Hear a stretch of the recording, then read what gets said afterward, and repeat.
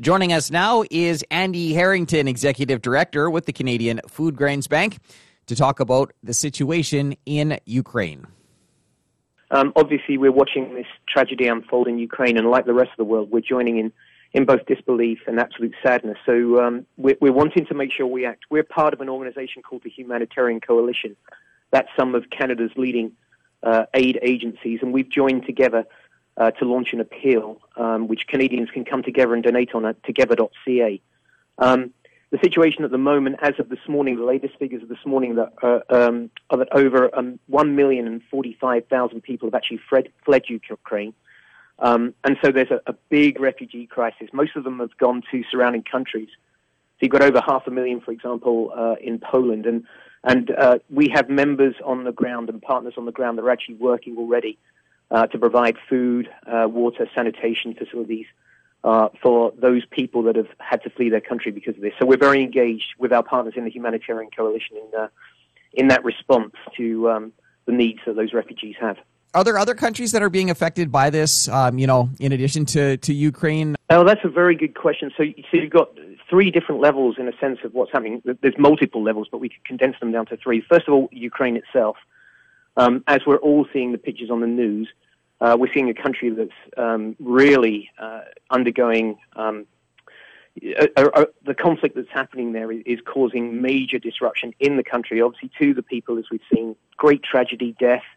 But also one of the issues that's going to happen is that Ukraine is a massive grain producer. It's one of the largest grain producers in the world.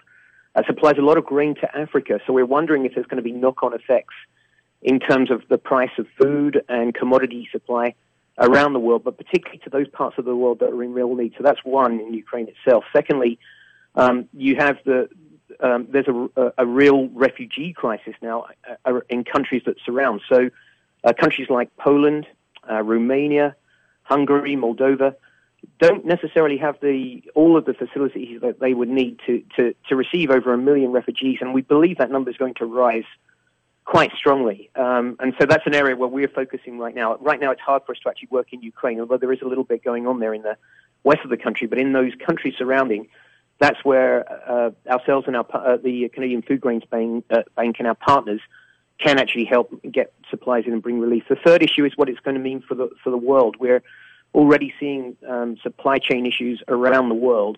We're only going to see that disrupted due to the sanctions, also due to the conflict itself, due to, as I say, to some of the food commodities that come from Ukraine. So this is going to have a global impact. But right now we're very focused in our appeal on those Ukrainians that are having to flee their country. Right. And again, Andy, if people want to help out, how do they do so? Well, we'd really appreciate that, and I know the people of Ukraine would as well. You can go to together.ca to make a donation to our work at the Humanitarian Coalition. You can also call them on 1-855-461-2154. That's 1-855-461-2154. And I just wanted to say, Corey, we're very aware of the generosity of Canadians at times like this. We're already seeing an outpouring of support, and we're very, very grateful for it, and I'm sure the people of Ukraine are as well. Anything else to add here, Andy? Well, for those of you who are so inclined, prayers for peace or thoughts for peace. This is a tragic situation. Just a personal note, Corey, I lived through the Balkan conflict for 2 years as an aid worker in 1994 in Croatia and Bosnia, and these pictures are reminding me of what I saw personally, of the tragedy that happens in people's lives. We've seen over 752 civilian casualties according to the UN. It's probably a lot higher. We're seeing, nobody wins in war. There's no soldier in Russia or no parent in Russia that's losing a son that's thinking this is a good thing. There's nobody in Ukraine that's losing everything they'd sought to build or losing family that's thinking this is a good thing. We want to see peace. We need to see peace come as soon as possible. That was Andy Harrington, Executive Director with the Canadian Food Grains Bank.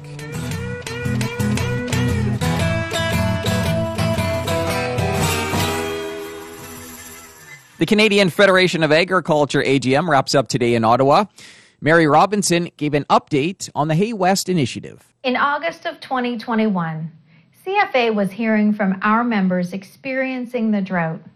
We were hearing about how dire the situation had become in our western provinces and how bad it could get without quick intervention. In response to this, CFA began developing the Hay West initiative with the goal of shipping hay from farmers in central and eastern Canada to drought-stricken farmers in the West. We then quickly and strategically launched the initiative in early September.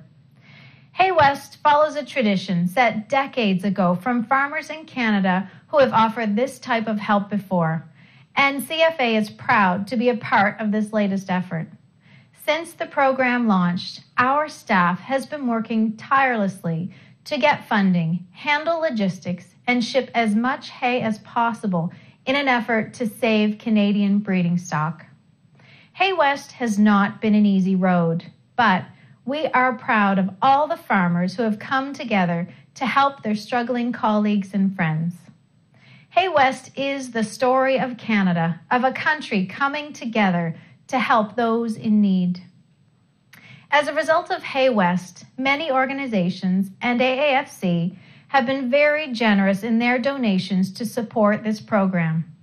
CFA would like to thank the contributors, which include $4 million from AAFC, $50,000 from Farm Credit Canada, $50,000 from the Ontario Federation of Agriculture, $12,000 from the Prince Edward Island Government, and $125,000 from CN Rail, with an offer to match an additional $125,000 from any other organization.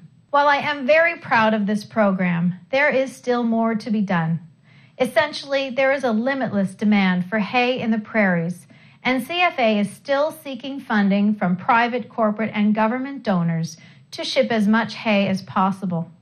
Every dollar goes directly to covering the freight costs of hay and feeding animals in desperate need. I'd like to note the matching contributions from CN Rail, meaning any donation we receive effectively doubles its impact.